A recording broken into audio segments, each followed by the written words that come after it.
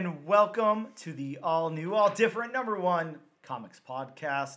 We are a weekly comic book podcast where each and every single week, my co-host Bob and I say hello, Bob. Hello, Bob. We tear apart a brand new first issue comic book that's dropped in local comic book shops that week, break down the story beats as well as the art, give it somewhat of a review, and let you guys know if we think that you should move on to issue number 2 or not. We also talk a little bit of comic book news whenever that exists, and we talk about what's new in comic book shops this and next week. And this week we'll be taking a deep dive into the all-new #1. From Marvel Comics, Miss Marvel, the New Mutant. Yes, you heard right. Miss Marvel is a mutant. She's a mutant. She's a new mutant. Not those new mutants, but somebody's new mutant. I'm sure she'll interact with Deadpool one of these days. I just hope that I get like a epic Magic and Miss Marvel crossover. I think that would be like really cool. Maybe get some Wolfsbane in there. There's lots of things that I want to see with the New Mutants. I think that could be really cool. Actually, I take it all back. You know what? I don't want her on the X-Men team anymore. Let's put her on the New Mutants. Put her on the the old Bob McLeod run. Come on. With Thunderbird. Hell yeah. Boom Boom and all of those. Man, I'd love to see that. I think Marvel Team Up 65. Miss Marvel and Boom Boom. Yes. Oh man, please give it to me. Come on, somebody at Marvel, make this happen. We're gonna take a quick break and we'll be right back.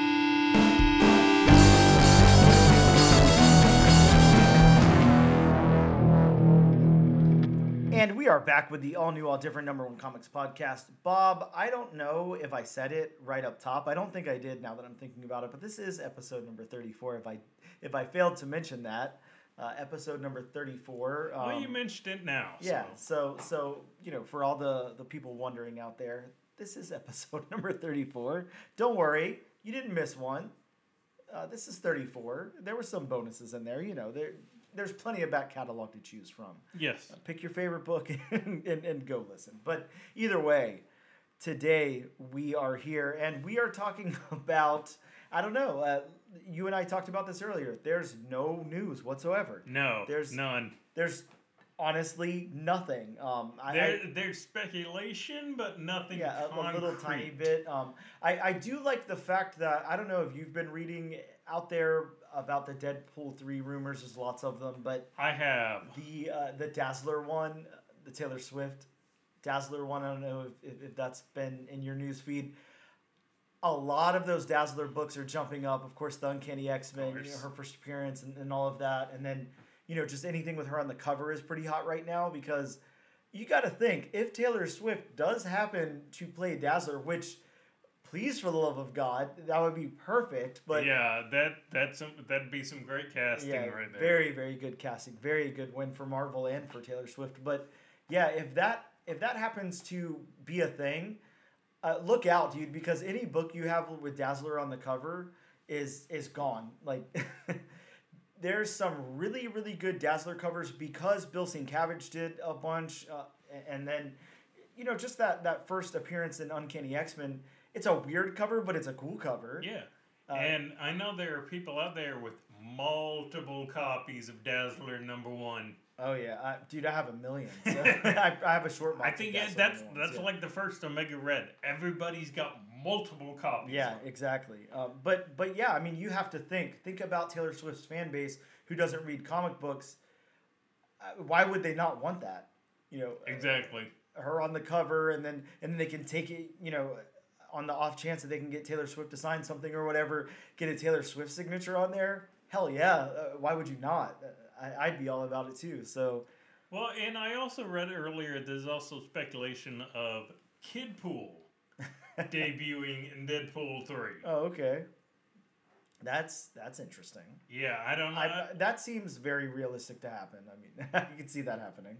A very, very young version of Ryan Reynolds. Yeah, exactly. It seems like something that Ryan Reynolds would do or want done or whatever. Yeah. Huh. Yeah.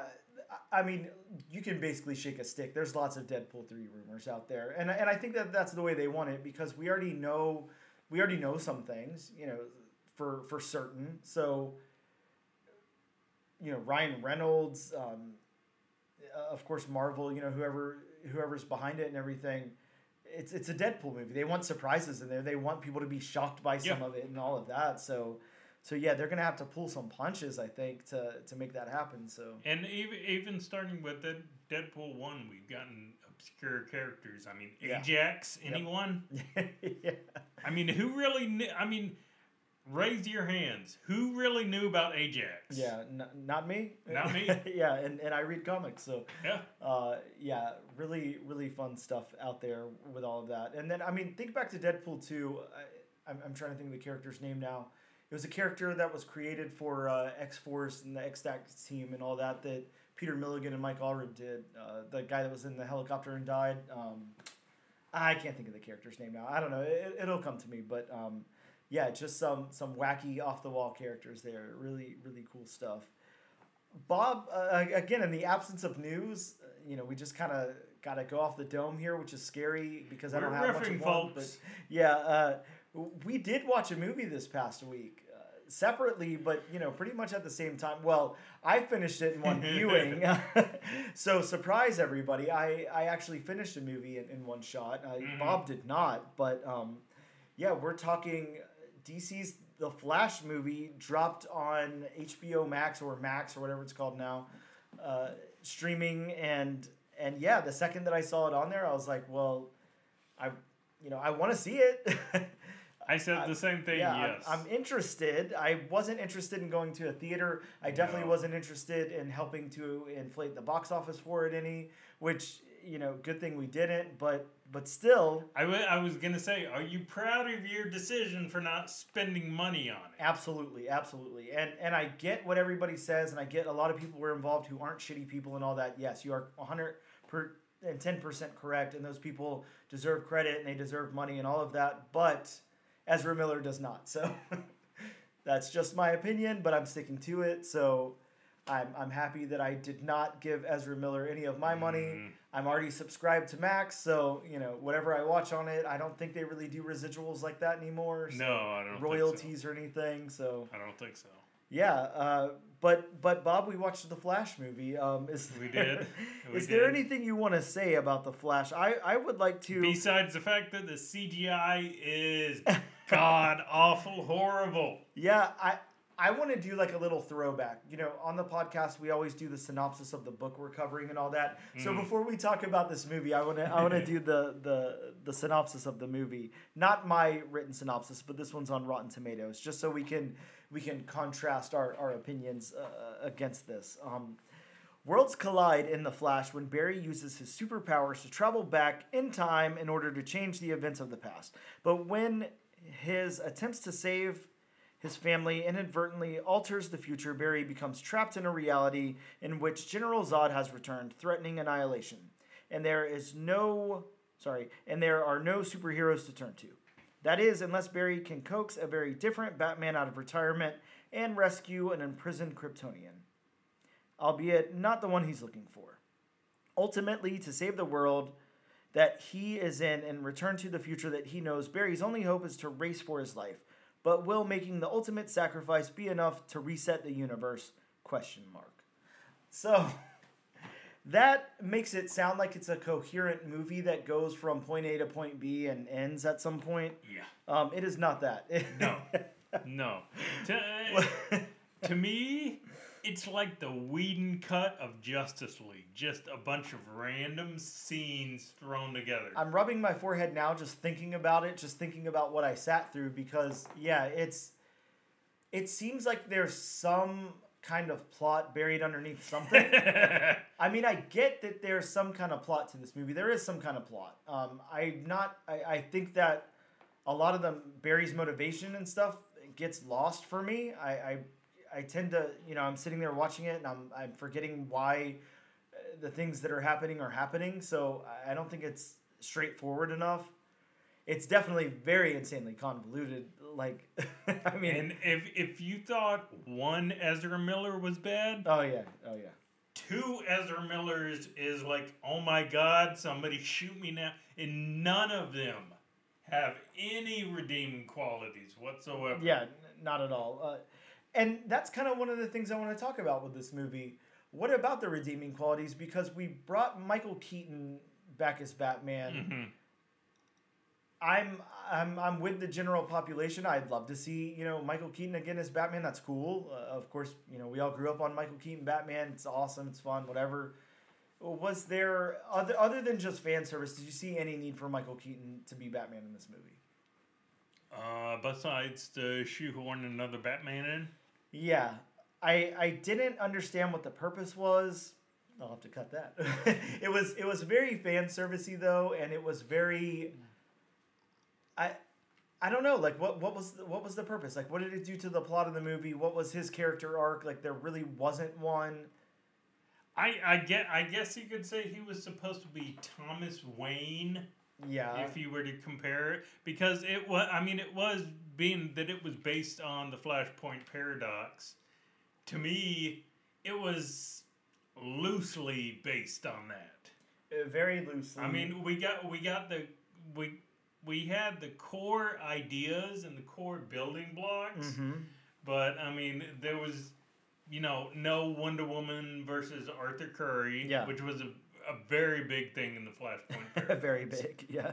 I mean, there was no, Lois Lane being, part of the Resistance. There was no Reverse Flash.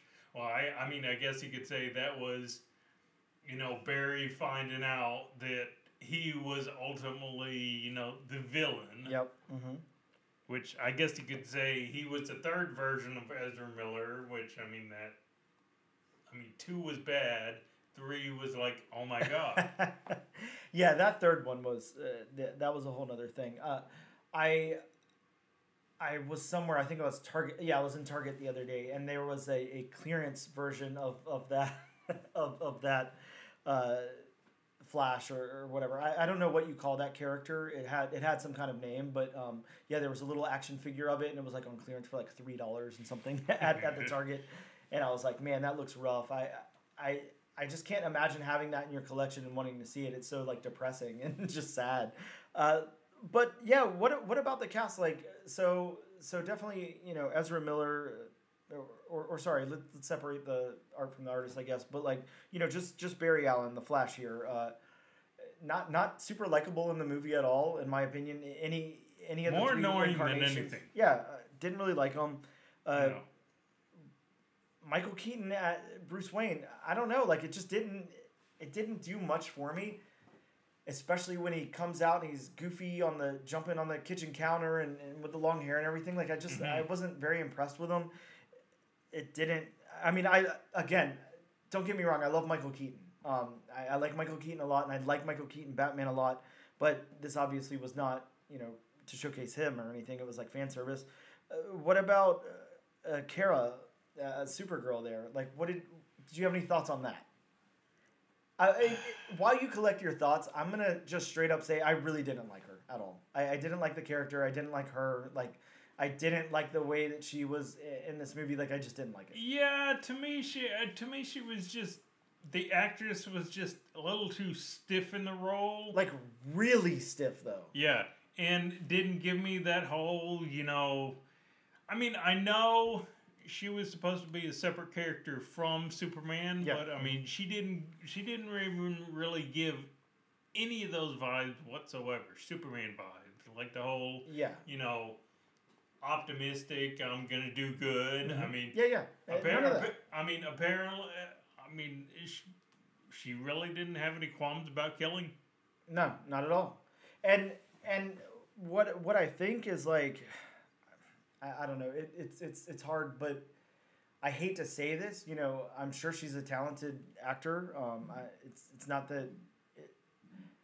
I don't know if it's her performance. I don't know if it's the way the character's written. So like I can't tell. I don't have that information. But it seemed like if that was like a Supergirl from like CW, then it would be, like it seemed like it came from that kind of universe. It seemed like a TV universe character being put into like a major motion picture. Like it just didn't fit with everybody else, and it seemed weird. I mean, look, you have Ben Affleck and Michael Keaton in here to act against, and I'm not saying she really shared scenes with them, but it seemed like an odd fit there.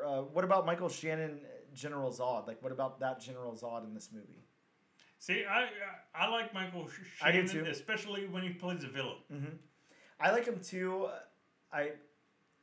Definitely not my favorite villain. Not even my favorite depiction of a DC villain on screen. I didn't think it was that Definitely good. not my favorite General Zod. Yeah, not at all.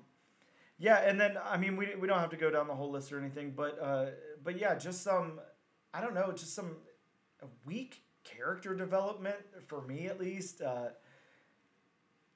Some pretty weak performances, if I'm being honest with myself. I'm not gonna disagree with you on that. And like, who wrote this script and edited this thing? You know, it was so long for no reason whatsoever. The way it was edited kind of seemed like the way the original the first what was it? Was it just Suicide Squad? Yeah, that was the first one. Yeah. It was not kind the, of it but was Suicide kind of Squad. edited like that. Mhm. You know, just where you know stuff. Just like all of a sudden Captain Boomerang comes back to the team. Yeah, exactly. It's just so overblown and so saturated and whatever. I'll even go out on a limb here and say I had a more enjoyable experience watching that Suicide Squad movie than this. Like, in all honesty, it was a little bit, shorter and more straight to the point. Yeah, this was a long movie. This movie was way too long. Like, why wasn't it an hour 40? You know, I'm gonna go out on a big limb here. I'm gonna one up you as far as enjoyable movies. Yep. I enjoyed watching Green Lantern. Green Lantern is a lot more fun than the Flash movie. Yeah, you're absolutely right, and it's got a much lower Rotten Tomatoes score, I think. So that's... and the thing that I could not wrap my head around, and I said this early on, that the CGI was god awful. Mm-hmm.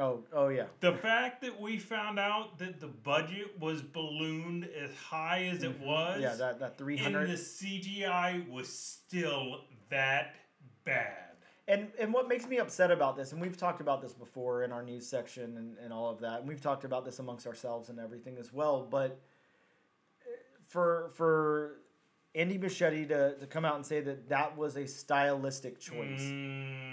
Dude, at a certain point you just got to own up to it and say you made a bad movie, or at least a bad looking movie or whatever. Just say the CGI was bad. Yeah, it wasn't good. Sure, it wasn't. How can you justify that as a stylistic choice? For what purpose? Now, I don't know if there's anything you can really pull out that you enjoyed in the movie. I don't know if there's any good to it, like anything that redeemed it for you. But I know I'm going to let you say it first because it might be on the tip of your tongue, and if not, then I'll interject. But to me, and I even said this, Michael Keaton is my favorite part of the movie. Okay. I mean, Batman is the best part of a Flash movie. No, I agree with you, but I'm going to go the other way and say Ben Affleck because I really like Ben Affleck as Batman a lot. I'm really a big fan of him. Yeah, I am kind of, I'm not going to disagree with you on that. I am kind of disappointed he won't be Batman going forward. Yeah, because I would have liked to see more of him. Yeah, he's a good Batman, and I get that he's, aged out the part, sure. But... we're doing Robert Pattinson, and which isn't going to count. That's an Elseworlds. Yeah, we're obviously getting a second one of that. So we've got a younger Batman. Why not have that old grizzled, kind of? Yeah, exactly. What Ben Affleck is probably, I don't know, in his late 40s, early 50s, or something like that. I mean, he can still play Batman. Like maybe if you do a Batman Beyond movie, exactly. Get Ben Affleck. Yeah, Ben Affleck is a very, very good Batman. He's really very believable as Batman, and I really like him. But no, the one thing that I wanted to talk about was that little alternate universe point where we see, yeah, you know where I'm going now, where we get, and it's weird because I know what you're going to talk about, and originally that scene was supposed to play out a little bit differently than how it played out. Okay. Which the whole scene or the Nick Cage part of it?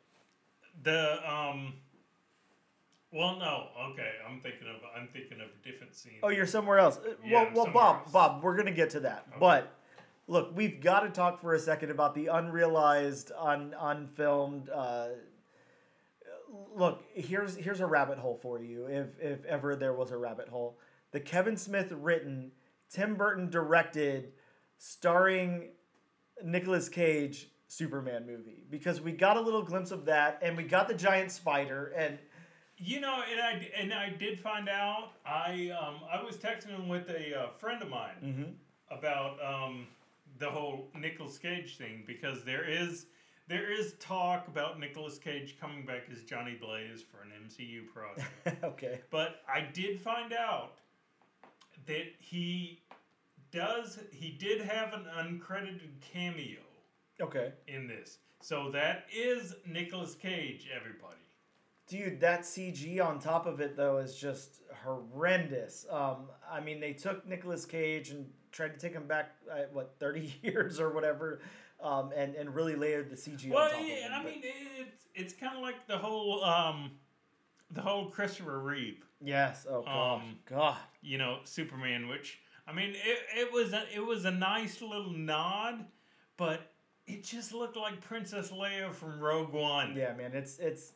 I'm gonna throw this out there. Sometimes the technology is just not there, and if it's not there, then leave it alone. Now, if they would have spent, a lot of money and time and all of that on that, and not to say, that anybody did a bad job, but the whatever time and money and technology was spent just didn't cut it. Like, it's not enough. I mean, it's a Flash movie. Yeah. We know the character of the Flash. He's really gonna be heavy in CGI. Sure. Yeah. There's no way you can make those. There's no way you can practical do anything about the Flash. Yeah, you got to think about that for a second, and I agree with you. Cut some slack, because what is Flash's superpower? To run really fast. How do you make that look cool? You can't. Like, you gotta do something. But at least to make it look passable. I mean, the scenes where Ezra Miller was running. I mean, his head basically didn't move. Yeah. And it's kind of like, have you never seen the physics of somebody running? I'm gonna say probably not. Yeah, just interesting all around, and I don't know, Bob. I do want to talk about that for just a second. Again, I already brought it up, so it's whatever. But as far as have you ever really dug into that Kevin Smith script? I'm sure you're familiar with it. I'm familiar with it, but I haven't really dug into it that much. I mean, I know a little bit of it, but I mean, not a whole lot. I mean, this thing could have been so cool, and yes, it had Superman fighting a giant spider, and it was around the same time that Wild Wild West came out with its giant steampunk spider and everything, but I don't know. It's something, I mean, I will say for fan service purposes, that was a cool grab for fan service. Yeah. Now, some of the rest of it just felt like a weird, desperate attempt at Oh, and there was a whole lot of fan service. Yeah, a lot. But I don't know. I do think that it's trying to think of words to describe what's going on here. Yeah. A hot mess? Well, yeah. I guess the only thing I can say is I really hope that maybe somewhere out there's a little bit of renewed interest in that Superman project with Nick Cage. Dig that script up, do something with it. Shit, make it a 30-minute animated feature, and I don't know, let Nick Cage voice Superman, whatever you got to do to make something happen, or make it a comic. You could do that too. Yeah. That could be really cool. But I think there's definitely something there. At least for me, I thought that was cool.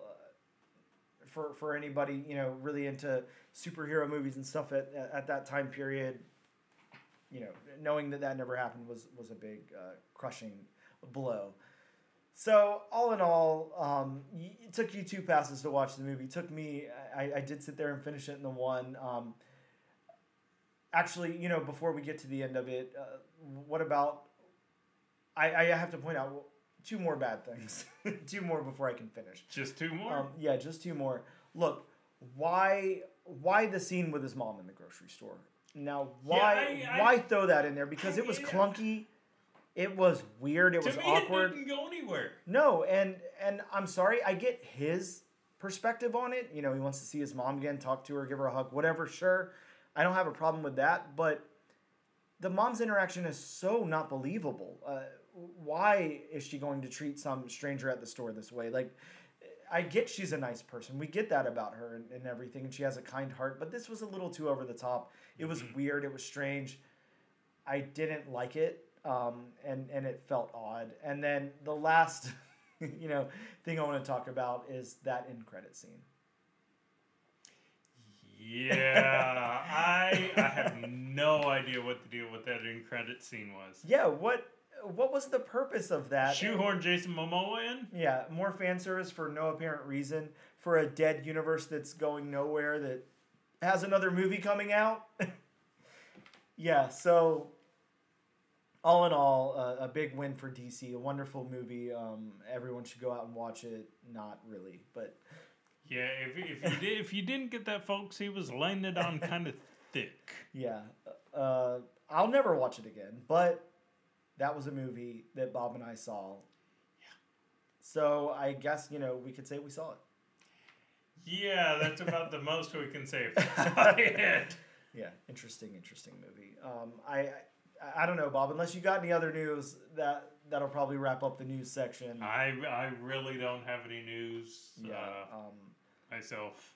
Yeah, so that wraps up the news section. We're gonna take a quick break, and we'll be right back to talk about new books that came out in comic book shops.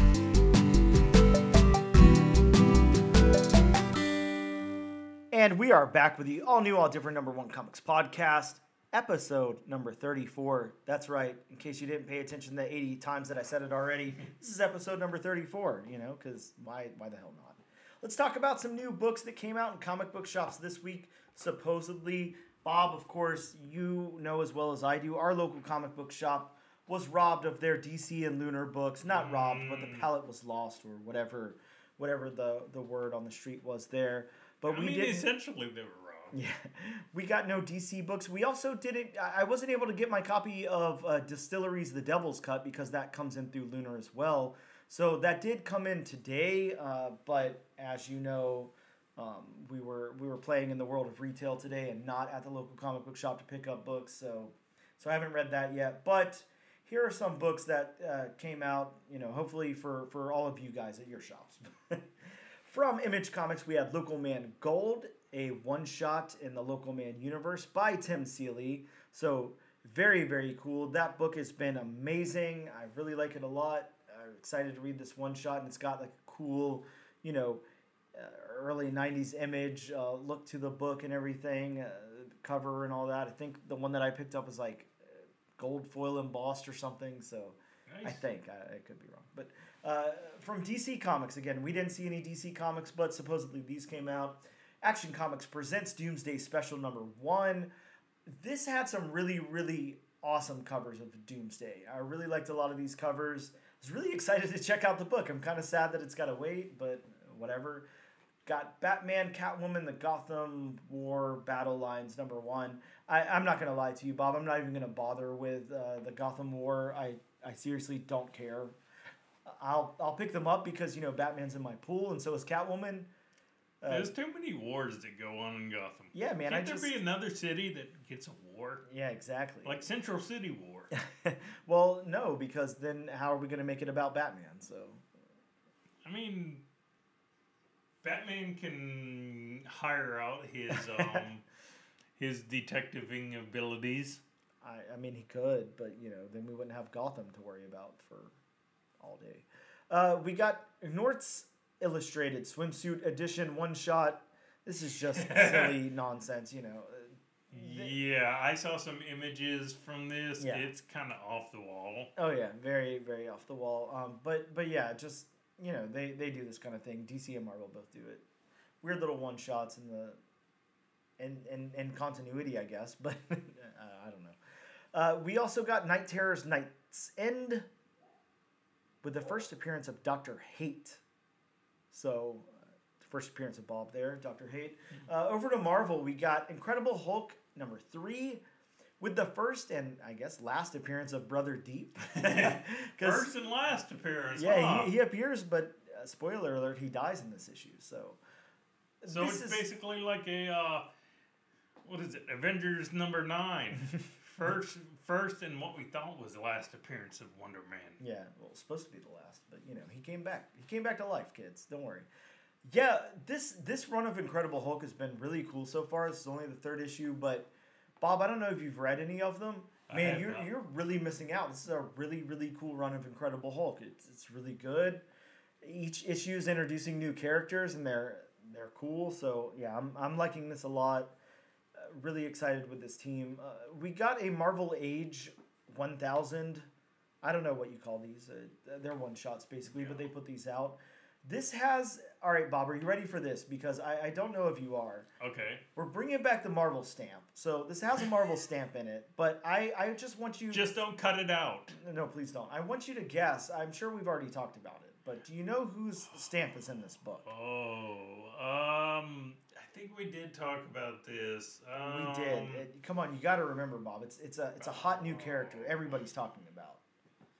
I honestly can't remember. Bob, it's got a Spider-Boy stamp in it. So, Spider-Boy, okay. Yes, Spider-Boy, everybody's new favorite character in the Spider-Man universe. We got a Spider-Boy Again, do not stamp. cut out the stamp.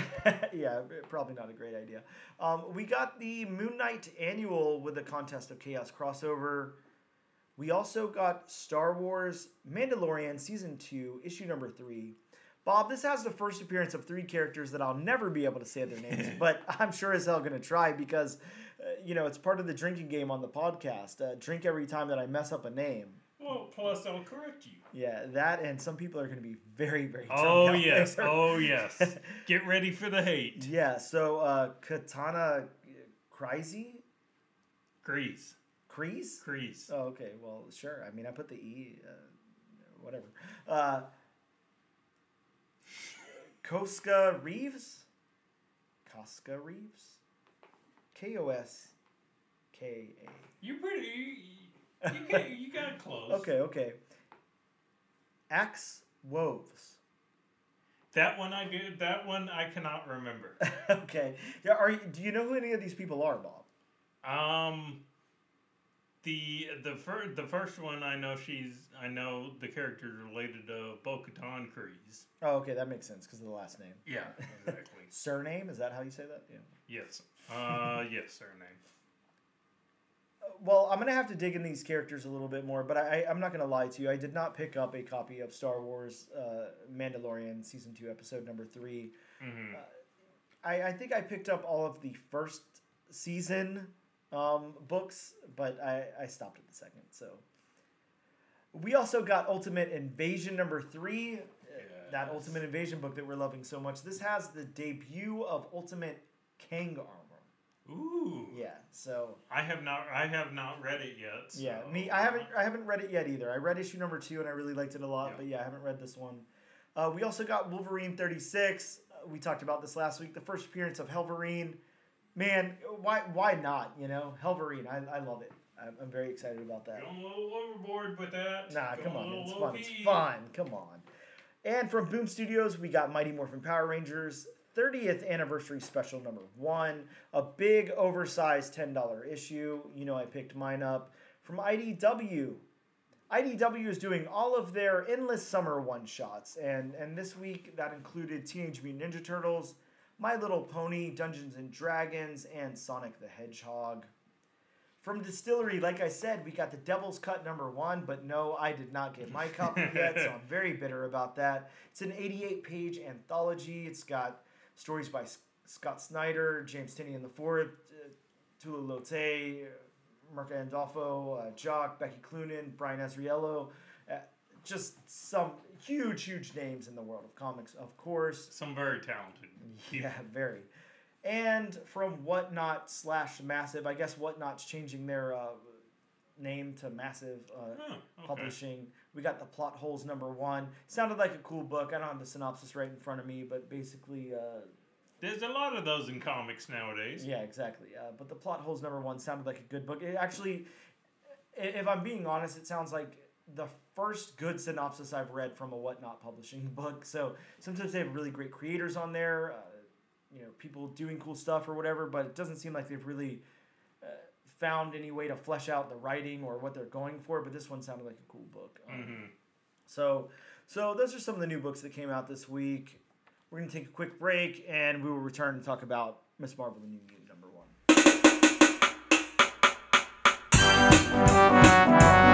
Pick it up.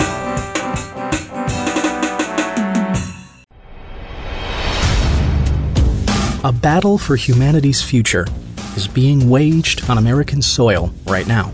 The cannabis plant has been used by humans for thousands of years, and yet it is still severely criminalized in much of the world. But the world is changing. Yay!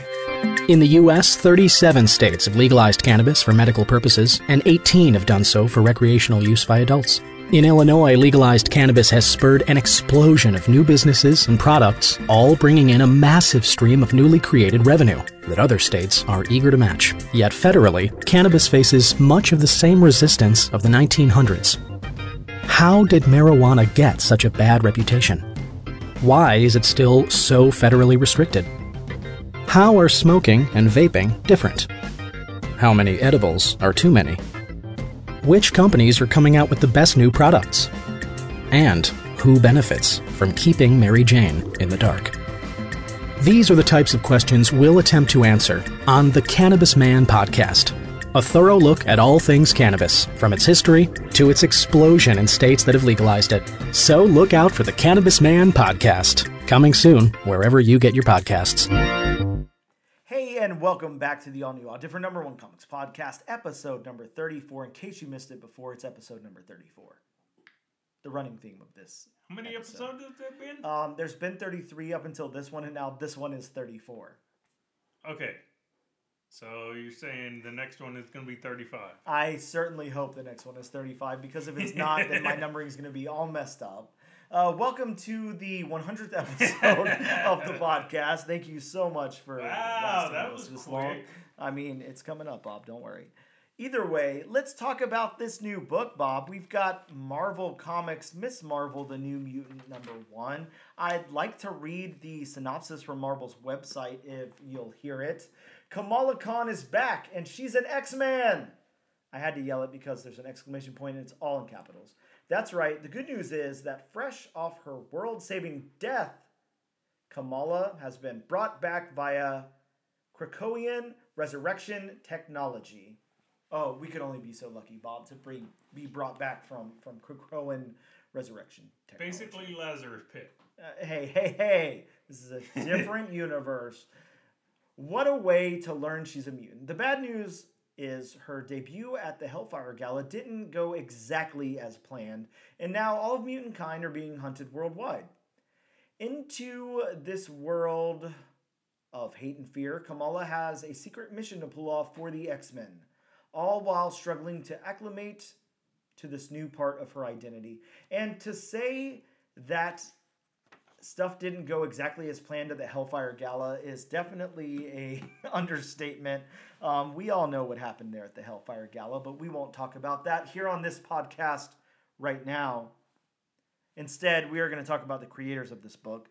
Let's talk about Sabir Prasada. That's probably not even close to how we pronounce the name, but we tried, so sorry. I do Sabir. my best, folks. Yeah, Bob does the research, make sure that the names are as close as they can be. Sabir has worked on Cult of Carnage, Misery, on Affliction from Arcana Studios, on Dark Web Miss Marvel, so some experience with Miss Marvel there. Marvel's Voices, Marvel Identity, Dark Web, and that's pretty much it. That's what Sabir has worked on. Some really cool stuff, but not a lot of stuff. So right. This is co-written by Iman Vellani, who is Miss Marvel, who plays Kamala Khan on the hit TV show Miss Marvel. She's also going to be in the new Marvel, the MCU Studios movie, The Marvels, along with Brie Larson as Carol Danvers. So this has a very interesting writing team. Very, very interesting that those two kind of plotted this out together and wrote out the story. We've also got 2 artists on the book. Now, I'm not sure what the reasoning for that was. And they're both credited as the artist. I don't think that one is doing something different. They're just, I'm not sure how that worked exactly or what they did. That's something I'd probably have to dig into a little bit more. Maybe it's kind of like the Dan Panosian thing on the Alice Never After book where certain things are drawn by one and certain things are drawn by the other, but I don't know the difference, so I'm not too sure. Yeah, and I really wasn't able to see much of a difference art style-wise. Yeah, I agree with you. It's like I do, but I don't. Because it almost feels like this book kind of jumps around in art from like page to page, to tell you the truth. Not in a bad way. It's very interesting. And it's consistent, but it sort of just jumps around in style. So we have Carlos Gomez. Oh, and the reason I don't say anything else about Iman Vellani's other work in comics is because this is her first outing. This is the first thing she's written. So there's no other credits to say to her name other than acting, but I assume we will see her name a lot more. I'm hoping we will see her name a lot more. But Carlos Gomez is pretty. What's the word? What's the word when you're like going steady with somebody? He's a.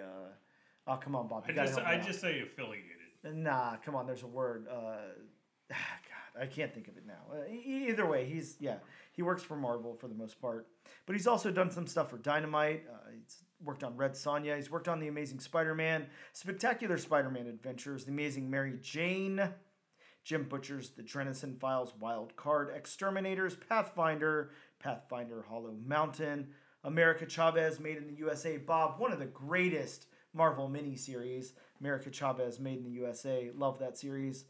Also worked on Secret Warps, if you remember that Marvel event that was really fun. Did some stuff at Rogue and Gambit, Uncanny X-Men, Sinister War, Captain Marvel, Black Widow, Giant Size X-Men tribute to Len Wein and Dave Cockrum, and X of Swords, Hellions. Look, the list goes on and on and on, but done a lot of work over there at Marvel and some stuff at Dynamite.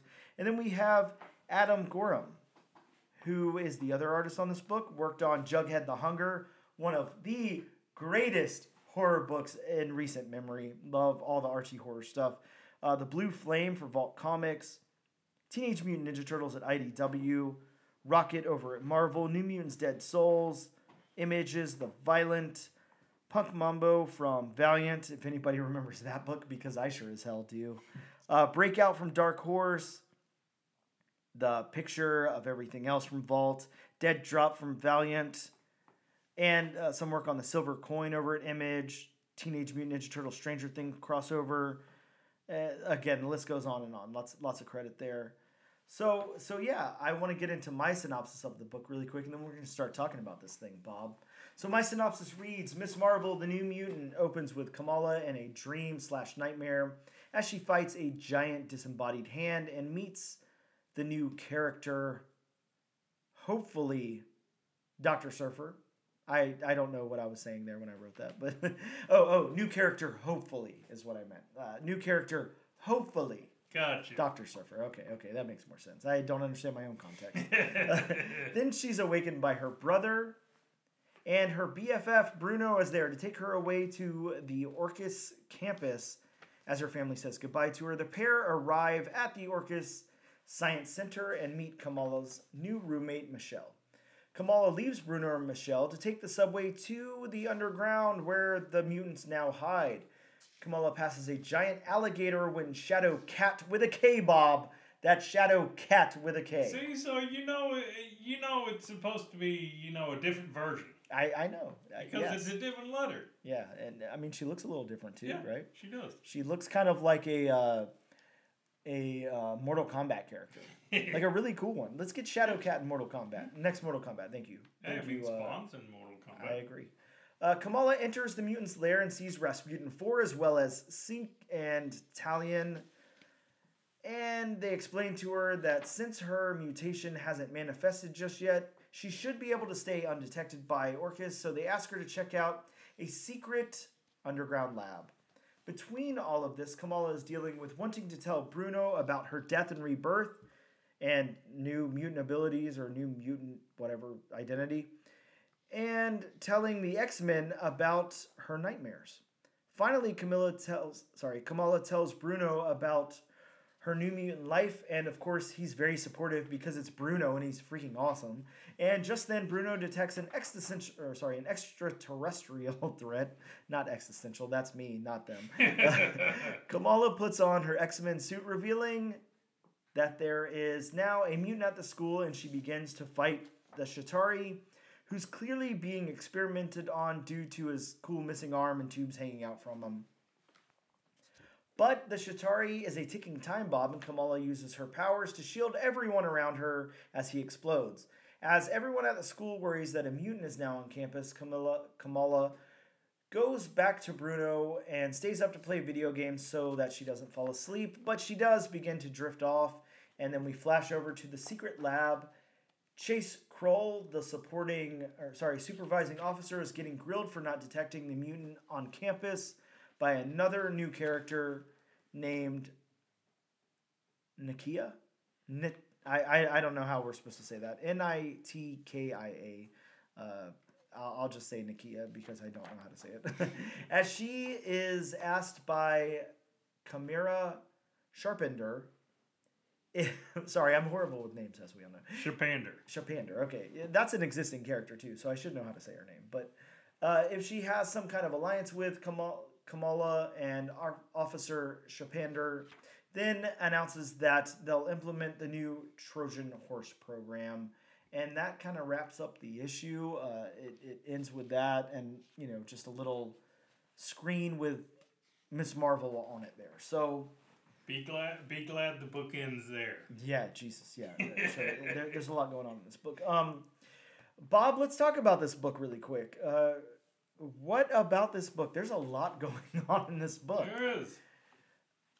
Before we get into the beats and narrative and all that kind of stuff, just give me some overall impressions.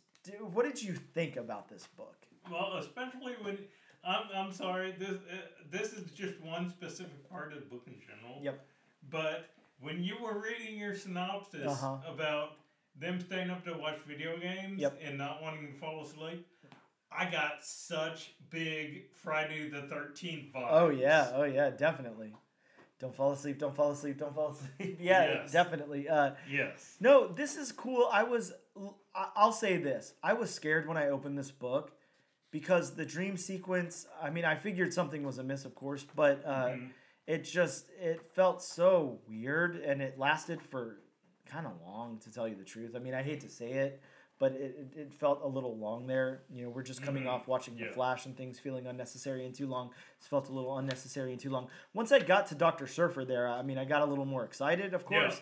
Yeah. And then once I saw, her waking up and at her house and everything, I was definitely a lot more excited. But yeah, those first few pages I was a little nervous about, and then it made up for it absolutely, 100%. But I do feel like it was important to peer into her dreams or her nightmares and everything, so we could kind of see what was going on there, because it plays such a big part in this book that she's having these and everything. So yeah, she's not used to being a mutant. So yes, exactly. This shows what's going on in her head. Subconsciously, how she's trying to process the fact that she found out she's a mutant. Yep. Yeah, definitely. Now that she's resurrected and a mutant, that's got to be a big thing for her. Well, Bob, then let's go into our usual here. Let's talk about the story beats. How did you feel like this went from point A to point B? I already talked a little bit about, it opening with the dream sequence here, and then it going over to, kind of introducing Kamala to, the reading audience, and then going over to the campus, and then meeting up with the X-Men, and then kind of what happens in the back, later portion of the book. I felt like this was done really well. It seems like a very linear story. It tells it. I was a little scared they were going to do a lot of flashbacking and stuff beforehand, and the Hellfire Gala and all that, and they didn't do any of that. So There's not a lot of exposition here. There's definitely no exposition dumps or anything. It tells a comic the way that it should. I always like to relate. Look, they're two different characters, and it's not that I feel like they're similar or anything, but the way the storytelling is pretty similar to me. I like the way that Miss Marvel is always set up kind of the same way like an old Spider-Man book is set up. Right, yeah. You know, there's just the right amount of exposition. There's not really dumps, and then there's a lot of what's going on at home and everything, and then a lot of what's going on with like kind of the villain of the week or whatever, and then there's that overarching story that's happening too. So right. I really appreciate the way that this is written and how it takes a page from, you know, how Kamala's always been written and kind of, you know, arcing back to that classic like Spider-Man type of story too. So I really like it a lot. I think the story beats work wonderfully here. So how about the narrative? I think that Iman should definitely nail Kamala's narrative, but what about the overall narrative of the book? We don't have a breakdown. We don't know who's writing what. I would imagine, and I did listen to a short interview with Iman on the there's a Marvel This Week in Marvel podcast. They talked to her for a minute, and she did talk a little bit about working with I forget his name now, Sabir, but on the comic, and the reason that she wanted a co-writer was, you know, she's never written anything before. So I mean, you can't blame her, of course, but No.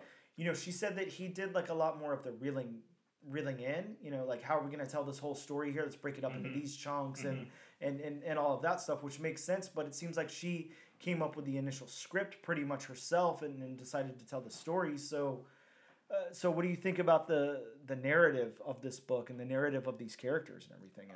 I definitely liked it, especially if, you know, she wrote the majority of it herself. Yep. Then that is, I mean, that is a very great start. Yeah. And she's got a future in comics. Yeah, definitely. It's very impressive. It is. Very.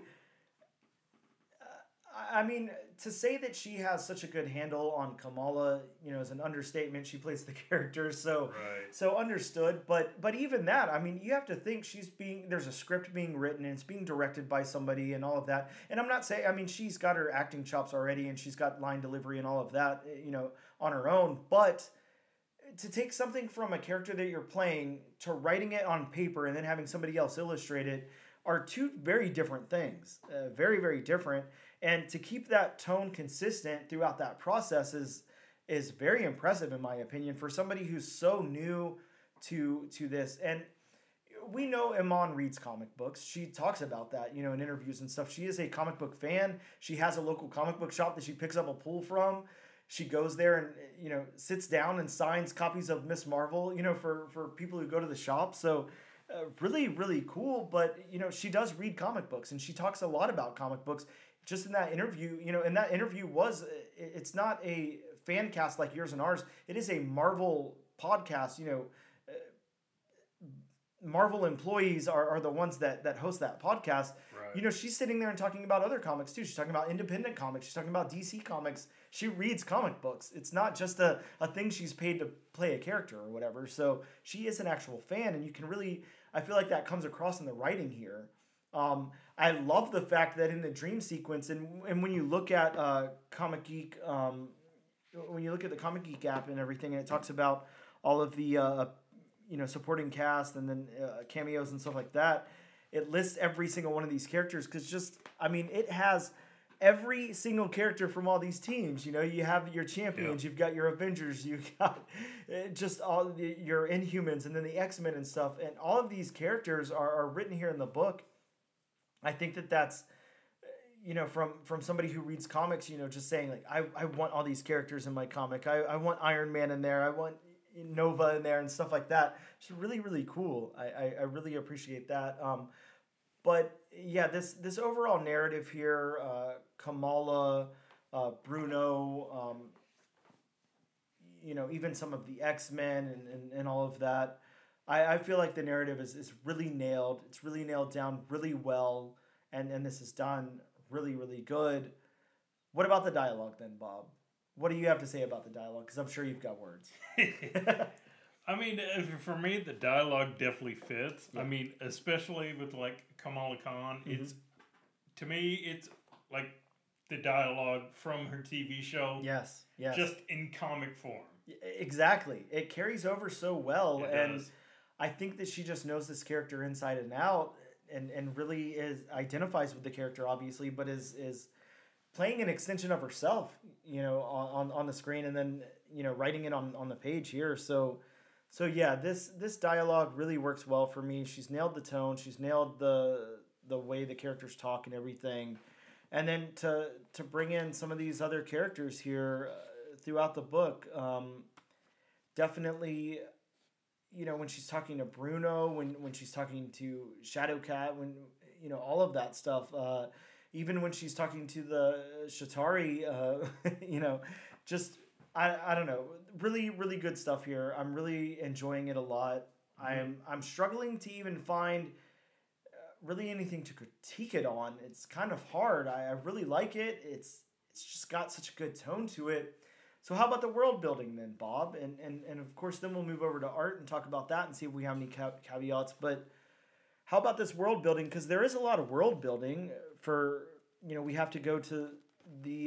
Yeah, exactly. You start with Kamala's head. Yep. Essentially in the flashback. Yes. Or essentially in the dream sequence. And, I mean, then you get a look at... you get a look at, New York, and then you get a look at the Arcus campus. Yeah. Which, I mean... I really like the campus a lot. I think it's a really nice campus. It's... It does. It reminds me of just like, like an MIT kind of stuff. Yeah, exactly. It's the nice campus. With the grand buildings and all and such. And of course you get, the sewers in New York. You get the sewer, and I love it. We talked about this before in our news section whenever our preview came out, and I said there was going to be a giant alligator in this book. Now, I wasn't aware it was only going to be like, I think a total of like 4 or 5 panels here. But I love the alligator. I love her down in the sewers, and I love how Shadowcat comes out, and then we get to the entrance of the lair there and everything. Really, really cool stuff. But yeah, you're right. The campus here, I think that's kind of what's shining for me. I'm really, really enjoying the campus, which is good. We're spending a majority of the book there, I believe. And even whenever we go to the underground lab and all of that, excuse me. Just really fleshed out, really cool. Looks wonderful, feels wonderful. The world feels built up and lived in, and all of that. Feels like a newer campus. It's really got some money pumped into it and everything. So maybe we'll find out some more about that along the lines or down the road or whatever. But really, really cool. A win overall in the story for me, and from Bob as well. So what about the art then? Let's break into the art. What did you think about the character designs here? I like the character designs. I mean, none of them looked like they were copy and pasted. No, not at all. Yeah. I mean, and then in the dream sequence, just the fact that we got every single character from every one of those teams. Man, we have everyone, and when I'm saying everyone, like everyone. It's on. Sorry, excuse me. I'm just yawning nonstop today. But everyone is in this thing. I mean, blink and you'll miss them. Wolverine's in there. Beast is in there. Everybody is in there. And I really like the inclusion. And I'm hoping. I know I said it in my synopsis, but I'm hoping Dr. Surfer will come back up again because very cool character. Yeah, man, I need that. That's so cool. But yeah, everybody's in this thing, and the characters look great. The character designs are done really well. This is focused on Kamala here, of course, and her as a new mutant on all of that. And I think that, the art, Kamala, the art of Kamala and everything, yes, it's done very, very well. She looks wonderful in this. Looks really, really good. Looks like the old Kamala that I'm used to, and it's just a top-notch rendering of the character there. Yeah. So how about the locations then, Bob? We talked about them in world building. Now let's talk about them in the artistic sense, the illustrated sense. The locations of the campus, of the sewer, of the Kamala back at home and her dream sequences, everything. Dude, the locations shine here. They are done so well. The locations and the backgrounds, really done really well. Well, yeah, and that's a big thing with me in Yes, locations is what do the backgrounds of said locations look like? Yeah, when are you they focus fleshed on out? anything Are they else? lived in? Is there something we can look at other than just that main character? Yes. These are very detailed backgrounds. Yeah, they look great. You know what it's reminding me of a lot? Remember when we did Superman #1 and we just had so many nice things to say about the art in that book? Right. I feel the same way here. When we're on campus, when we're out fighting the Shatari and everything, Right. it's so fleshed out. It looks so good, and there's so much going on. There's so much to look at, but it doesn't take away from the characters. It doesn't take away from the eye-catchingness of their faces, of their hair, of what they're wearing and everything. Just really, really good artwork in this book. Really impressive art. How about the colors then, Bob? We kind of did the backgrounds and the locations together, and we do have separate colorist on this book, and that is someone who Eric A. we'll call him because there's no hope that I'll ever be able to say that last name. But yeah. What about the colors? How did you feel in contrast to the artwork? Is it working for you? Is it complimentary?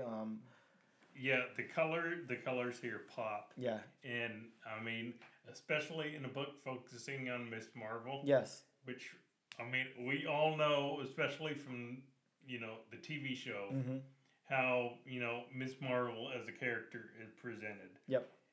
Those, brighter colors work. Yes. In this book. Yeah, and again, you got to take a page from, and I don't say this by any means as like it being a thing that they're taking from or anything, but you've got a kid in high school, so it's kind of, it's you take a page from that Peter Parker thing. You get that. Right. The colors are reminding me of that. It's reminding me, I think this is where the book is not traditional house style for Marvel. The art's a little different. I feel like it's a level up from the Marvel house style, if I'm being honest. But I feel like that's how the colors reel it in and make it kind of like, you can open the book and say this is definitely a Marvel book. It's got that Marvel house style on the coloring, and it makes it consistent with the universe, with the 616 and everything. But it shines. It pops here, and it looks really well. You've got it open to this heroic panel of Kamala debuting her X-Men costume, and I mean, dude, the colors in this just are amazing. That's so cool. Yeah, I mean, you have the sun, you got the rays of the sun. Shining in through the trees there. Right, yeah, and then you got, Kamala just standing there in her heroic pose. Yes. Just outstanding. Just really, really good stuff. We can't say enough good stuff about it, so I think that the next question will be easy. Bob, you throwing this on your pool. You're going to continue on to issue #2 or not? Oh, I'm definitely going on to issue 2. Yeah, man, I cannot wait to see what happens in issue #2. I'm really excited about the story. I'm really excited about Iman's development as a writer. That's one of the biggest things I'm looking forward to is because I mean we've all seen books like this where it's written from the actor or actress's standpoint, and some of them. Well, let me rephrase that. Most of them fall flat. You're very right. Especially, because these actors and actresses, I mean, they haven't really written anything before, and it's their first time. So, yeah, most of them fall flat. Iman's first time, I mean, ghostwriter or no ghostwriter. Yeah. I mean, she doesn't seem like a first timer. No, not at all. And like I said before, you can tell that she really reads comics because she understands the scripting of one. She understands the pacing. She understands how to wrap it on that cliffhanger that it needs to end on. So people like you and I want to read issue #2. But yeah, she's doing very, very well. Again, like I don't know the exact process. I'm not sure how much. I don't know if it's a 75-25 split between her and Sabir or what. Or if it's 50-50 or what's going on. But I think that it's really good that she had like kind of a mentor on this or somebody that she could go to with questions or somebody to kind of reel her in or whatever it is. But again, she did that on her own. She was asked to do this, and she said yes, but I want, you know, somebody that I can turn to if I need help or whatever. And I mean, even even if it is 75-25, even if it is a lower threshold than that, I'm very, very impressed here. Right. And I'm really excited to see what else she does in comics. And I'm really Mm-hmm. excited to see what she does with the series. So definitely a win. Very, very good book. I mean, I'm really, really impressed with this one. So, I mean, Bob, I'm starting to see, throughout the year, we've had books that, we really loved. We've had some books that, we were lukewarm on. We've had a book here or two that we didn't enjoy that much. The last chunk of books have just been this high level of just well executed comic books. It's going to be so hard by the end of the year to pick a favorite, because I am going to make you do that. So I hope you're ready. But yeah, like I told you before, we're doing an award show, Bob. You got to pick a top 10. You got to nominate a favorite. We got to go all out. But it's the competition's starting to get very, very stiff. Like it's going to be hard. So. Which is ironic you do that, because I believe the VMAs are tonight. Well, good. I'll have to tune in.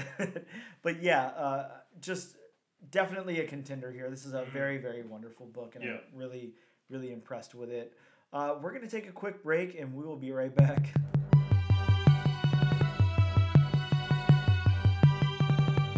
Hello, and welcome back to the all-new, all-different #1 comics podcast. We, of course, have a very, very special guest on the podcast for this episode. Everybody, please welcome Erica Schultz, the amazing writer of some of your favorite comic books that are out right now. And, of course, writer amongst other things, but we'll get into all of that in just a moment. Erica, thank you so much for taking out the time to talk to us today, and welcome to the show. How are you? Thank you so much for having me. I appreciate it. Keeping my head above water, just like everybody else these days. Yeah, you're doing it. You're knocking out some amazing work. Like I said, a lot of people's favorite comics coming out right now. You did X-23, Deadly Regenesis, just amazing 5-part mini that really kind of fleshed out the character a lot more than she already was, and just a really, really cool comic that I know everybody I've ever talked to about it really enjoys a lot. Of course, we're going to be talking about Hallows Eve a lot today. I'm really excited about that one. That just wrapped up. And then, of course, you had the Spider-Man annual as well. And you've got a one-shot coming up that you're bringing back some of the creative team with you on that. And that's really cool. So really, really excited about that, to see where that goes and everything. But yeah, to get us started, just to kind of tell your origin story. As far as I know, you began as an animator. Is that correct? Yeah, I started at a studio working as an animator on the Astonishing X-Men motion comic. I did most of the lip sync animation. And at that studio, we were working on comics, we were working on a bunch of stuff, and you kind of had to do a little bit of everything. So I was coloring, inking, animated, as I said. And yeah, I started looking at some stories that uh, I had written, but never really did anything with them. And I figured, okay, well, let's see if I can take one of these stories and put it into the comics form. And I partnered with one of the artists in the studio, Vicente Alcazar, and we had a 12-issue Maxi series that we put out on our own called M3. Mm-hmm. Yeah, and M3, I haven't got a chance to read yet. I've heard some really, really great things about it. Was that? I know that was a collaborative effort, like you just said. You worked with another creator on that as well. Was that something that you had brewing? Was that something you guys talked about together? Was that where did M3 come from? I had had I had had some stories that I'd written down, basically more or less in prose, and that was one of the stories. This idea of this, character, this assassin who sort of had a murky past and was trying to, be on a redemption arc. And so I had mentioned it to Vicente, and we discussed it more and more. And It was, I mean, it was a definitely a collaborative effort, 100%. And we took it to, it was two story arcs. So we had the Mhm. first story arc was 6 issues, and then the second was 6 issues. And we were looking to possibly go to 18, but we ended up starting, getting so busy with other work and stuff that we didn't go that route. But I mean, putting out 12 issues over the course of about 3.5, 4 years was a feat, in and of itself. So Yeah, I can't even imagine. A lot of the listeners to this show are aspiring comic book creators, writers, artists, all of those things.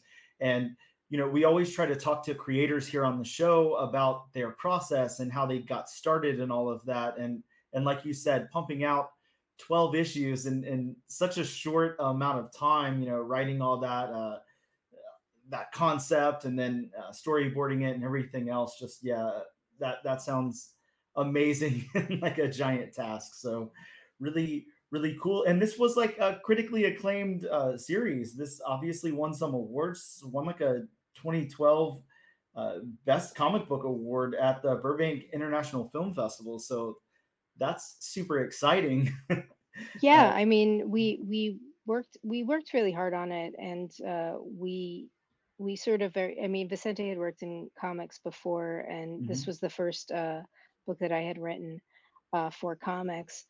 But we both wanted to tell a story that was a little different from what was out there um, at the time, because it was when the first issue came out in 2010, mhm, and the first trade came out in 2012.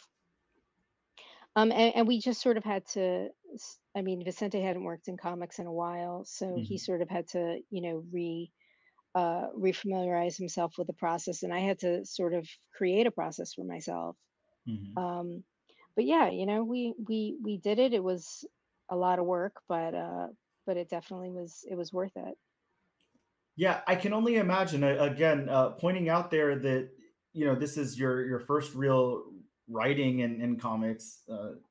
I mean, you've worked in comics a little bit, like you said, and animating the lip sync and everything on that astonishing X Men motion comic. But I, I mean, you're in the field a little bit, and then you team up with somebody else who worked in comics quite a while ago and and was getting back into it, and then came out with this series. And again, let me point out one more time for the listening audience, your first real writing credit in comic books, and ended up with a pretty prestigious award. You know, obviously that's not going to happen to everybody. That's a pretty unique scenario, but I mean that should give the listeners and those up and coming creators some hope. There, you really can come out with something amazing. You have the story in you. You just have to get it out on paper and go ahead and do the thing. So always really cool to hear stuff like that. People don't realize, like you said, you had to kind of come up with a process. It's not something that you had already arranged or anything like that. I don't imagine there's like a comic book scripting for dummies or anything that you picked up from the local Barnes and Noble. So it was something you kind of had to figure out on your own. Well, Um, everyone's process is different because everyone has, some people work better at night, some people mhm, work better during the day, some people have kids, some people have someone that they're taking care of. So a lot of it comes down to, finding out when you yourself are the most productive or the most creative, but also how that works around the time that you have, mhm, how that works around when you are able to have time to have quiet, whether you're the type of person who needs quiet time, or whether you're the type of person who can work in a busy coffee shop or something like that. You have to find your process that's specific to you. um, because I mean, I tell people what my process is, and when I used to teach, I would say, okay, this is how we're going to do this because you don't have your own process. So I'm going to give you mine as a mhm, template. If it works for you, great. Then, but if it doesn't work for you, then use this as an example of what not to do, or pick and choose what works for you. Um, because you kind of have to create what, you're going to be making the comics, and you have to make it an enjoyable experience. I mean, it is work, obviously, but you have to do it to the point where you want to do this. So you have to make it a comfortable experience, and that's different for everybody. Yeah, absolutely. I mean, of course, like you said, everyone's going to kind of develop their own process or whatever. But it's wonderful that you're able to kind of have a template that you can, when you were instructing there at the Kubert School, uh, that you could kind of, I don't know, give to people, hey, use this, start with this, here's a starting point, and then, jump off and do what works for you, like you said. So, really, really cool. I'd love to talk to you about your process just a little bit. I don't want to, spend too much time on it, but as far as your scripting process, are you, I've talked to a lot of different creators, and again, like you've just said, everybody's so different. Do you write like a general overview and then break that down and then script it into comic book format? Are you thinking along the lines of, this is a comic book and this is how I'm going to start with it? What's your beginning process like? Um, it, I have my standard process, which is if it's a project that I'm working on myself, Hmm. I will outline the entire story arc, Hmm. and then I will uh, break that down into however many issues or chapters that the story is going to be. Hmm. So, what is this story going to accomplish as a whole? And then, where are the different beats that are going to, where are we going to have the page turn? If I'm working for like Marvel, it depends because I like to outline everything and I like to get my outlines approved before I start scripting, but that doesn't always work because they're on very tight schedules, and your editor isn't just working with you, they're working with a dozen other people. They're coordinating artists and colorists and everything else. So while it makes it a little tougher for me, having to go issue by issue versus having the whole, versus getting everything approved ahead of time. It's probably the easiest way for the editors because, like I said, I mean, they've got so many other things going on. Um, so I always outline, and then I will break down once I know what part of the story is going to be within each issue. I will then break that down into how many pages. So if it's something that I'm doing on my own, I still try and keep a specific page count because for budgetary issues, but also you don't want to tell your artist, oh yeah, this one issue is going to be 20 pages and the next one's going to be 30, because Hmm. they themselves have to um, schedule their time, and you don't want to impose on their time. So keeping a standard page count for however many issues or however many chapters is important. So I'm like, okay, well, I've got, 20 pages, 22 pages, 24 pages for this particular issue. Let's look at what happens in this issue, and let's see how many pages I want to allocate to each of these scenes. What would be a splash page? What wouldn't be a splash page? When do I want to have my page turn? When you're dealing with comics like Marvel or DC, they have ads within the comic book. Hmm. So if you have, they always say that you should have a splash page on an even number page because you turn the page and the even number page is on the left. And this way, it's like this big reveal. If you're writing a script and it turns out that your splash page is on an odd number page, which would be on the right hand side, um, it's not a big deal because they could always put an ad in to cheat it. Hmm. Um, if you're working on a creator owned book that doesn't have ads within the page, um, then you just need to keep that in mind of your page turns. Um, and again, I mean, it's not a never break this rule. I mean, I've seen plenty of books with a page with a big splash reveal on a right hand page. It's not like a huge deal, but that's sort of like one of the things that they kind of teach you in the beginning. But I mean, these are flexible rules, I think. Hmm. Like Um, a guideline that you can work within and then kind yeah, of test the boundaries of that, unique to your own project. Well, the one thing that I will say that well, the one rule that I try very, very hard never to break is that when it comes to spreads, double page spreads, you Mhm. should have them uh, even odds. So you've got like your, 10, 11, or, 14, 15. You'll see this a lot of times in trade paperbacks. If a spread was written as an odd even, you'll see sometimes in trade paperbacks just like a blank sheet, like a Mhm. black sheet of regular, to then turn the page and then you'll have a spread. And it's because the writer wrote an odd even spread versus an even odd spread. So I try and keep that very like consistent. I'm not a huge fan of doing double page spreads to begin with, Mhm. because when you collect stuff in trade paperback, because the book is much thicker, there's a lot of information in the gutter that you don't see, because like you're not going to break the binding of the book to, to see everything. So I try not to do a lot of double page spreads. Usually in my scripts, especially for my Marvel work, in my scripts, I'll write a sequence as a spread, like a 10, 11, or like an 8, 9. And I'll say, if you want to draw this as a double spread, feel free. If you want to just do this as singles, feel free as well. Just like, pick however many panels you want to do per page, but I'll do like, I'll write it out as a spread, and then the artist can, it's artist choice if they want to do that. I did that a lot with Michael Dowling, because we Mhm. worked on Hallows Eve. We worked on the 6 issues of Hallows Eve together. So we kind of got to a point where there was like a lot of shorthand. Mhm. And so I would, after like the third issue, I'd be like, you know the drill, Mike. If you want to make this a spread, you can make it a spread. If you want to do singles, you can do singles. It's totally up to you. I trust you. These are the panels, and usually on a spread, I don't do anything more than like 12 panels. So if you do two singles, that's, 6 and 6 on a page. So it's not like going crazy on a page.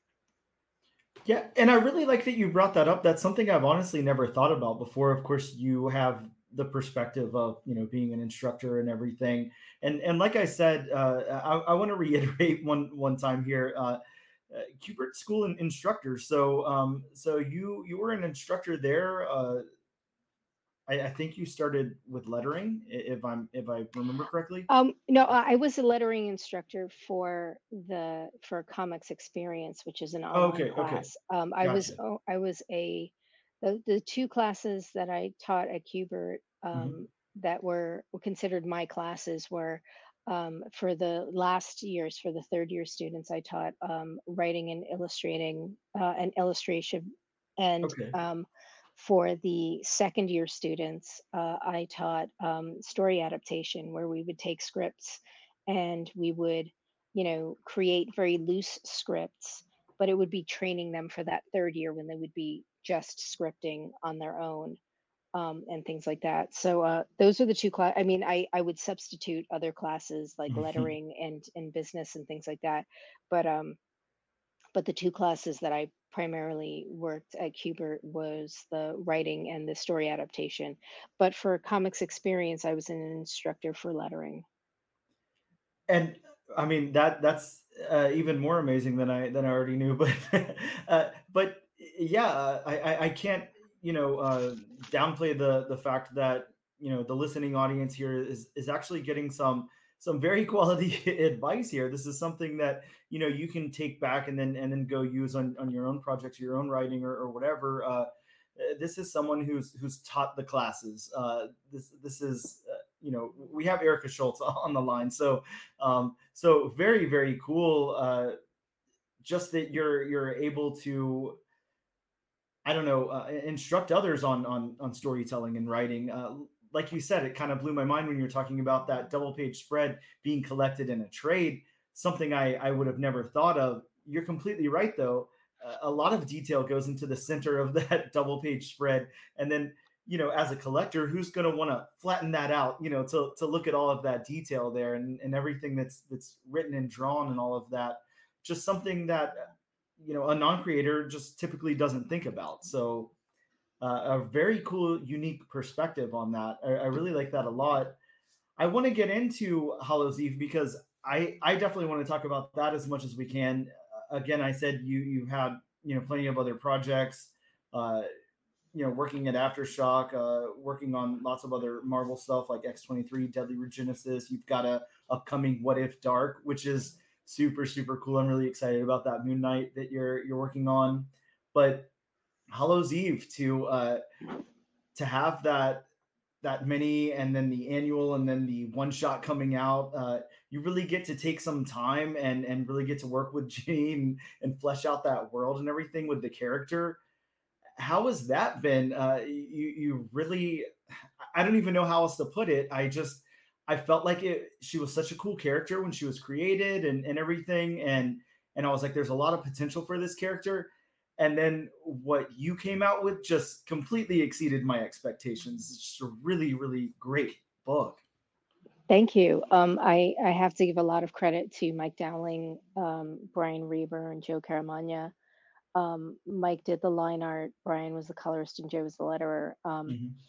And when I was tagged to do Hallows Eve, I had she was announced at San Diego last year, and the issue that she was going to be introduced as Hallows Eve, because Janine Godbey is a character who's existed since the 90s. JR and JMD Mateus created her for Clone Conspiracy, the Lost Years. Yep. With Ben Reilly. And so she had never really been delved into. And Zeb Wells and JR had done some work with her for Amazing Spider-Man. And they were fleshing out who she was as Janine, and then at ASM 14 was when they reveal her to be Hallows Eve. That's when she gets her abilities from Madeline Pryor, the Goblin Queen, when she and Ben are staying in limbo. Excuse me. And so I had been given some guidance on who she was, but in terms of personality, in terms of which masks, there were a few that they showed in the Dark Web miniseries, crossover series. But I was able to really work with Michael and Nick Lowe and Caden McGahee, who were the two editors, and really sort of figure out, who is she, what's her motivations, but also what's the magic behind the masks? Because one of the main questions was, are the masks magical or is Janine magical? So the main question was, is Janine magical or are the masks magical? If Janine's magical, then she can put any mask on and it'll change her into whatever. But the idea was that the masks are what's magic. So then they would essentially work on other people. And we explored that. And, it also falls into the whole Spidey, great power, great responsibility. She has these masks. She can use them responsibly. And I put that in air quotes. But what about, somebody who's more villainous? And one of the things that Nick and Caden kept saying was that she's not a supervillain. She's not like this, mustache twirling evil character. But she has her motivations, and her motivations are she and Ben want to be together. And, how do you accomplish that? Well, I'm going to do whatever I can to get money, to get a place, so Ben and I can be out of everybody's way. And that's basically her whole motivation, is get Ben and be able to, we don't bother anybody. Nobody's going to bother us. Yeah. Oh, sorry. Go ahead.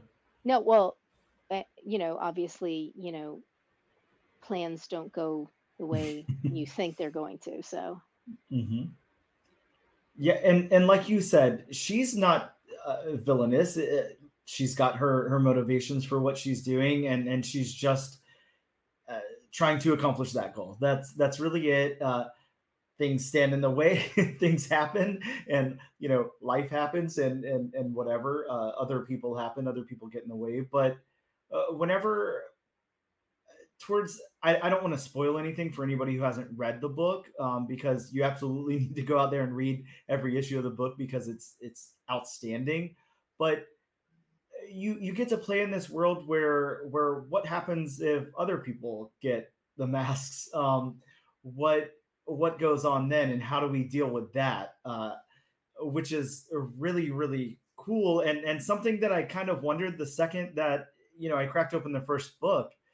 That's all I could think was, I wonder what would happen if somebody else gets gets their hands on one of these masks or whatever. So it's really wonderful that you're able to play in that world and kind of uh, tell the story that you told. How was it?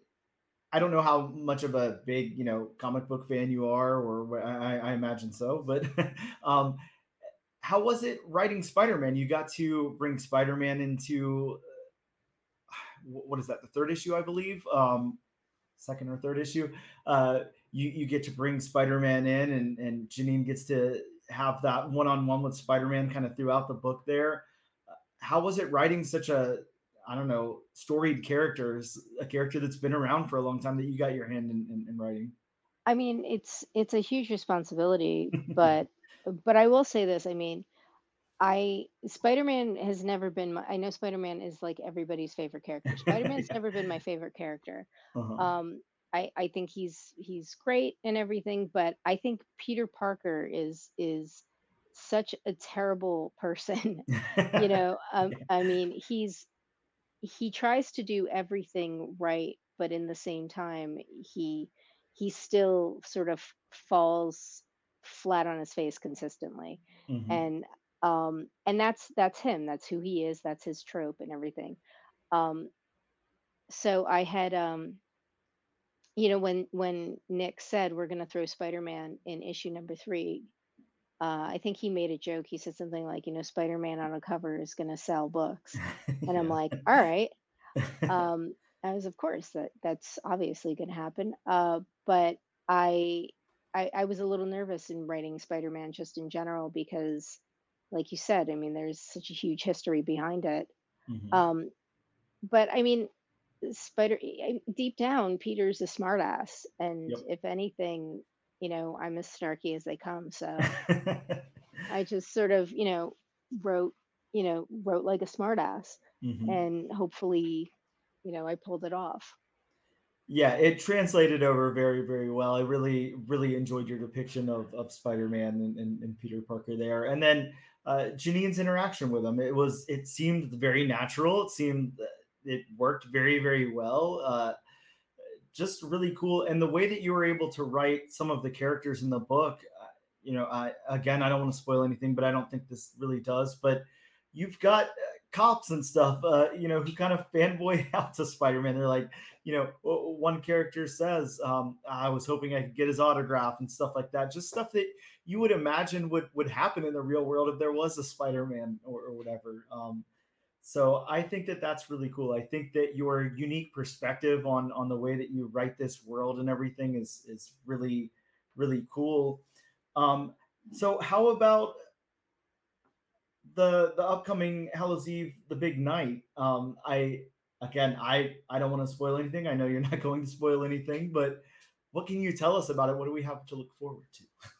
Well, this happens. It's a Halloween special Hmm. with everybody's favorite Halloween themed anti-hero.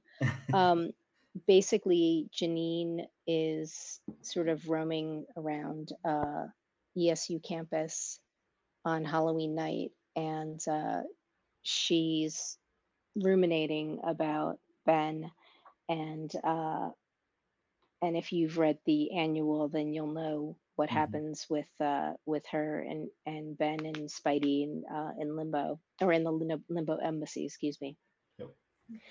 And basically, she's hanging around the campus and seeing all these college kids, and just looking for kind of a quiet night. And of course, whenever you look for a quiet night in New York City, that's always when all hell breaks loose, literally. Hmm. And so she has to show a little more of a heroic side to her. And we saw a little bit of that in the Hallows Eve miniseries with the character of Simon and her not wanting to uh, basically leave him in a rough state. So we saw her, have that sort of crusade to help him, and Hmm. she has a bit of that again this time, but with some college kids at ESU. So cool, and so cool that I love when the stars line up, and we've got Hallows Eve on Halloween, and it's Halloween week, and those are the books that everybody's going to be picking up and everything. So regardless of, I mean, I don't even have to say this because you're already a big prolific writer. I can't talk, but but everybody's looking out for your stuff already as it is. But this is something that you guys are all going to absolutely want to make sure you pre-order for FOC. Let your local comic book shop know that you want this big night special in your pull list and all of that. I'm so excited that it just lines up that way. You get Hallows Eve on Halloween, and it's just super cool. So I think it's going to do really really well.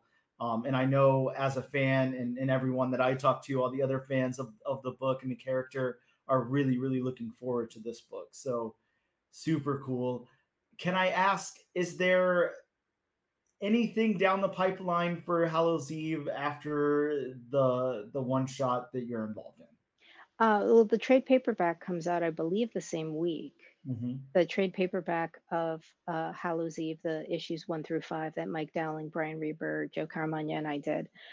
So I believe that comes out the same week as the big night, Mm-hmm. or the following week. But as of right now, if I'm being completely honest, as of right now, I don't have any other Hallows Eve work. Mm-hmm. Um, but that could change. I mean, I had to email Nick earlier this morning about another matter that maybe he'll say, "Hey, do you want to do another Hallows Eve story?" Um, so as of right now, no. I mean, I'm focused on it was announced that I'm going to be writing Daredevil for the Gang War crossover. So I'm Cannot wait. focused on working on that. And I'm focused on another project for Marvel that has yet to be announced. Mhm. But aside from that, Hallows Eve is I would love to go back to her. I mean, she's a lot of fun to write. So Nick knows how to get in touch with me. Nick, please get in touch with her because I want another mini series after this one. But yeah, you told a nice rounded story there, and then what we got in the annual was just mind blowing. And then I'm again looking so forward to this special here.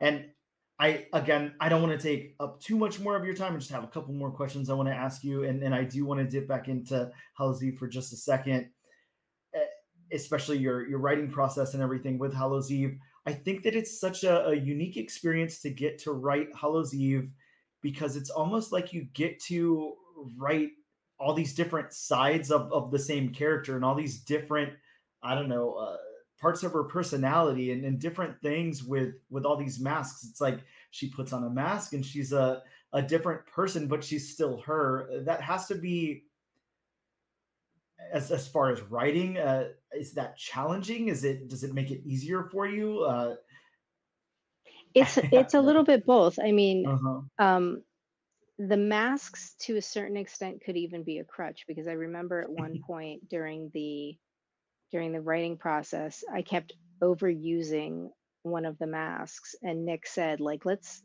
try and get something else. We're Mhm. using this one too much, or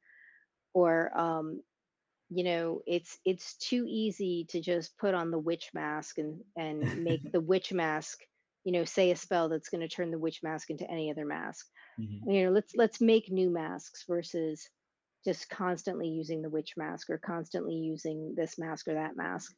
Um, so so it was challenging to keep coming up with new masks and um, new scenarios and what the powers would be associated with those. Um, but I mean, every person has got different sides to their personality. I mean, that's just who we are. So the Hmm. masks sort of are showing the insides on the outsides. You know, her frustration or anger when she puts on the werewolf mask comes out. Her sort of playfulness when she puts on the ghost mask, and she can phase through things and she's invisible come out. She when she puts on the model mask, she kind of has like a flirty sexiness about her. Hmm. But these are all parts of who she is in general. um so yeah, and one thing I have to say is I loved when Brian was excuse me, when Mike and Brian were doing the art, that they kept her really consistent in terms of like her look. Hmm. And that sometimes happens when you have a character that's drawn by a bunch of different artists, is they look different, like in every panel or in every issue they look different. But there was a real like set consistency with the way she was drawn throughout, and I really liked that. And I liked the fact that she that allowed her to sort of become more real and sort of solidify as like a person. Yeah, and you're completely right there. The art in this book, for anybody who hasn't picked up this book yet, what the hell are you doing? But yeah, the art in every single issue of this book just outstanding, so consistent, wonderful. I love Hallows Eve. I think that she's such a wonderful character, but I love all the side characters in the story. I love this, the way Spider-Man's drawn and everything. Just some really outstanding stuff in here that if you haven't seen, you have to get to your local comic book shop and pick up a copy. Really cool, and you know, like Erica said, the trade will be coming out towards the end of October, or the beginning of November, so you're definitely going to want to pick that up, but don't use that as a substitute. You need the single issues and the trade because it reads so wonderfully, and it's just great on page there. The last couple of things I want to talk about, again, I mentioned before, you've got the What If Dark coming out. I don't know how much you can reveal, if anything, but you are doing that What If Dark Moon Knight. Very, very exciting. Moon Knight, such a wonderful character, very nuanced, just like Hallows Eve. I can imagine that this is a perfect character for you to be writing on, and then getting to do like a what if on it, and especially a What If Dark, which have been really great so far. Is there anything you can tell us about the What If Dark Moon Knight? Well, I can tell you that it deviates from Mark Spector Moon Knight, from number three from 1989, Awesome. by Sal Voluto and Chuck Dixon. Mm-hmm. And basically, Mark Spector has had multiple run-ins with Raoul Bushman, and Mark has, by all accounts, always, with the exception of the time that turns him into Moon Knight, Mark has always survived these. But what happens if this one particular account he doesn't survive? And, how that affects the people around him, how that affects Khonshu, how that affects those who know who he is, those who know Mark's relationship to Khonshu. How does that affect their feelings about Khonshu? So, yeah, things get a little hairy, but there's a new character named Luminary Mm-hmm. that I'm very proud to have been working with. And Edgar Salazar, who was the artist on X-23 Deadly Regenesis, is the line artist for this. Our colorist is Arif Patano. Mm-hmm. I'm not sure who the letterer is, so my apologies for not crediting them. But yeah, I love Moon Knight. I think he's a great character, and to be able to work on him in any capacity is bucket list material. Um, I worked with Dave Lopez on a short that was nominated for an Eisner this past year, Moon Knight, Black, White, and Blood, #3. And we did a short based on Jake Lockley. That was a lot of fun. And David's just a phenomenal artist to work with. So Well, I know that we're all looking forward to that. I can't even express to you how yeah, I think it's going to be such an amazing book. And of course, reading the solicit and then what you just explained, I think that this is going to be a very, very popular book that everyone's going to be very excited about. So really looking forward to that. Again, Erica, I don't want to take up too much more of your time. I know we're hitting the 40-minute mark here, so I will wrap it up. But I can't thank you enough for taking the time out of your day to talk to us here on the all new, all different #1 Comics podcast. For everyone in the listening audience, you can find Erica's work in your local comic book shop all over the place. She's done stuff for Dynamite. She did Charmed. She worked with Aftershock. She's done a lot over at Marvel. There's just a lot of stuff out there that you're going to want to check out that Erica has done. Of course, the Amazing Spider-Man annual that just hit shelves, I want to say 2 weeks ago. I could be a little off on that. The X-23 Deadly Regenesis that wrapped up, as well as the Hallows Eve miniseries. And then it's very, very important that you guys get to your local comic book shops, get a hold of them before that FOC cutoff, and make sure you pre-order a copy of the Hallows Eve special that you can get on Halloween week. Erica, thank you so very much for taking out the time to talk to us today. thank you for having me. I really appreciate it. Yes, appreciate you. And please tell everybody where they can find you. I'm on all the socials at Erica Schultz 42. On Instagram, I'm Erica Schultz Writes, WRITES. And my website is ericaschultzwrites.com, where you can, if your comic shop doesn't have the book that you want, I might have it. So check out ericaschultzwrites.com. And yeah, I'm pretty much on all I know there's 40,000 social media apps right now. So like Mastodon and Threads and Blue Sky and Spoutable, I'm on all of those. Awesome. She even takes the time to write on Blue Sky. So awesome.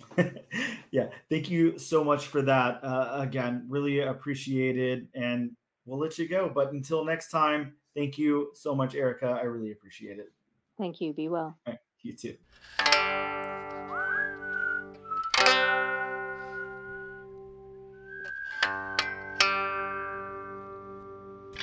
And we are back with episode number 34 of the all new, all different #1 Comics podcast. Bob, let's talk about the new comics that are coming out in comic book shops next week. Yes, let's do. But before I start reading the list, it's disclaimer time. Yes, some of these may or may not come out. And remember, as always, this is from one source. That's so right. It does not have the entirety of every single publisher. I like it. It sounded fancy. I thought you were just adding some flourish to it. Or comic coming out. So if you'd like to know more, please consult elsewhere. Because I'm not. From DC, we have Fire and Ice. Welcome to Smallville #1. Yeah, I don't know much about this other than it's got Joanne Starr. That's the same writer as Sirens of the City, so same person working on that. And then of course we have I could never say that artist's name, but I love their work. I think it's Natasha Bustos. I don't know. I don't know, but really, really good artist. So yeah. It's a six-issue limited series. Staying with DC, we have Poison Ivy #14. This has the first appearance of a brand new villain. How cool would it be if that was the villain's actual name? Oh, dude, I'd love that. Absolutely. I mean, how on the nose? I mean, again, how great would that be? I mean, listen up, a brand new villain. I mean, come on. Wasted opportunity, I agree. We could write it in our comic, Bob. Yeah. From DC, Batman Catwoman Prelude to Gotham War #1. Yeah, in case you guys didn't hear, there's going to be a war in Gotham. It's going to have something to do with Batman, so look out for that. Well, of course it's Gotham. It's got to have something to do with Batman. It's DC. It's got to have something You to do know, with Batman. either Batman or one of the... How big is the Bat family now? Oh, wow. I don't know. 400 plus? Does he have Bat grandkids? Yeah, how does he not? Does he have Bat stepchildren? Yeah, I'm sure. We have Blue Beetle #1. Just in time, well, actually, just a couple of weeks behind the Blue Beetle hitting in theaters.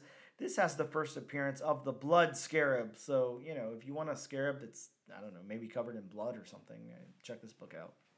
And to correct you in there, Blue Beetle is actually in theaters. Yeah, I think I was saying, like, the book is too Oh, like, okay. I'm sorry. No, you're good. You're good.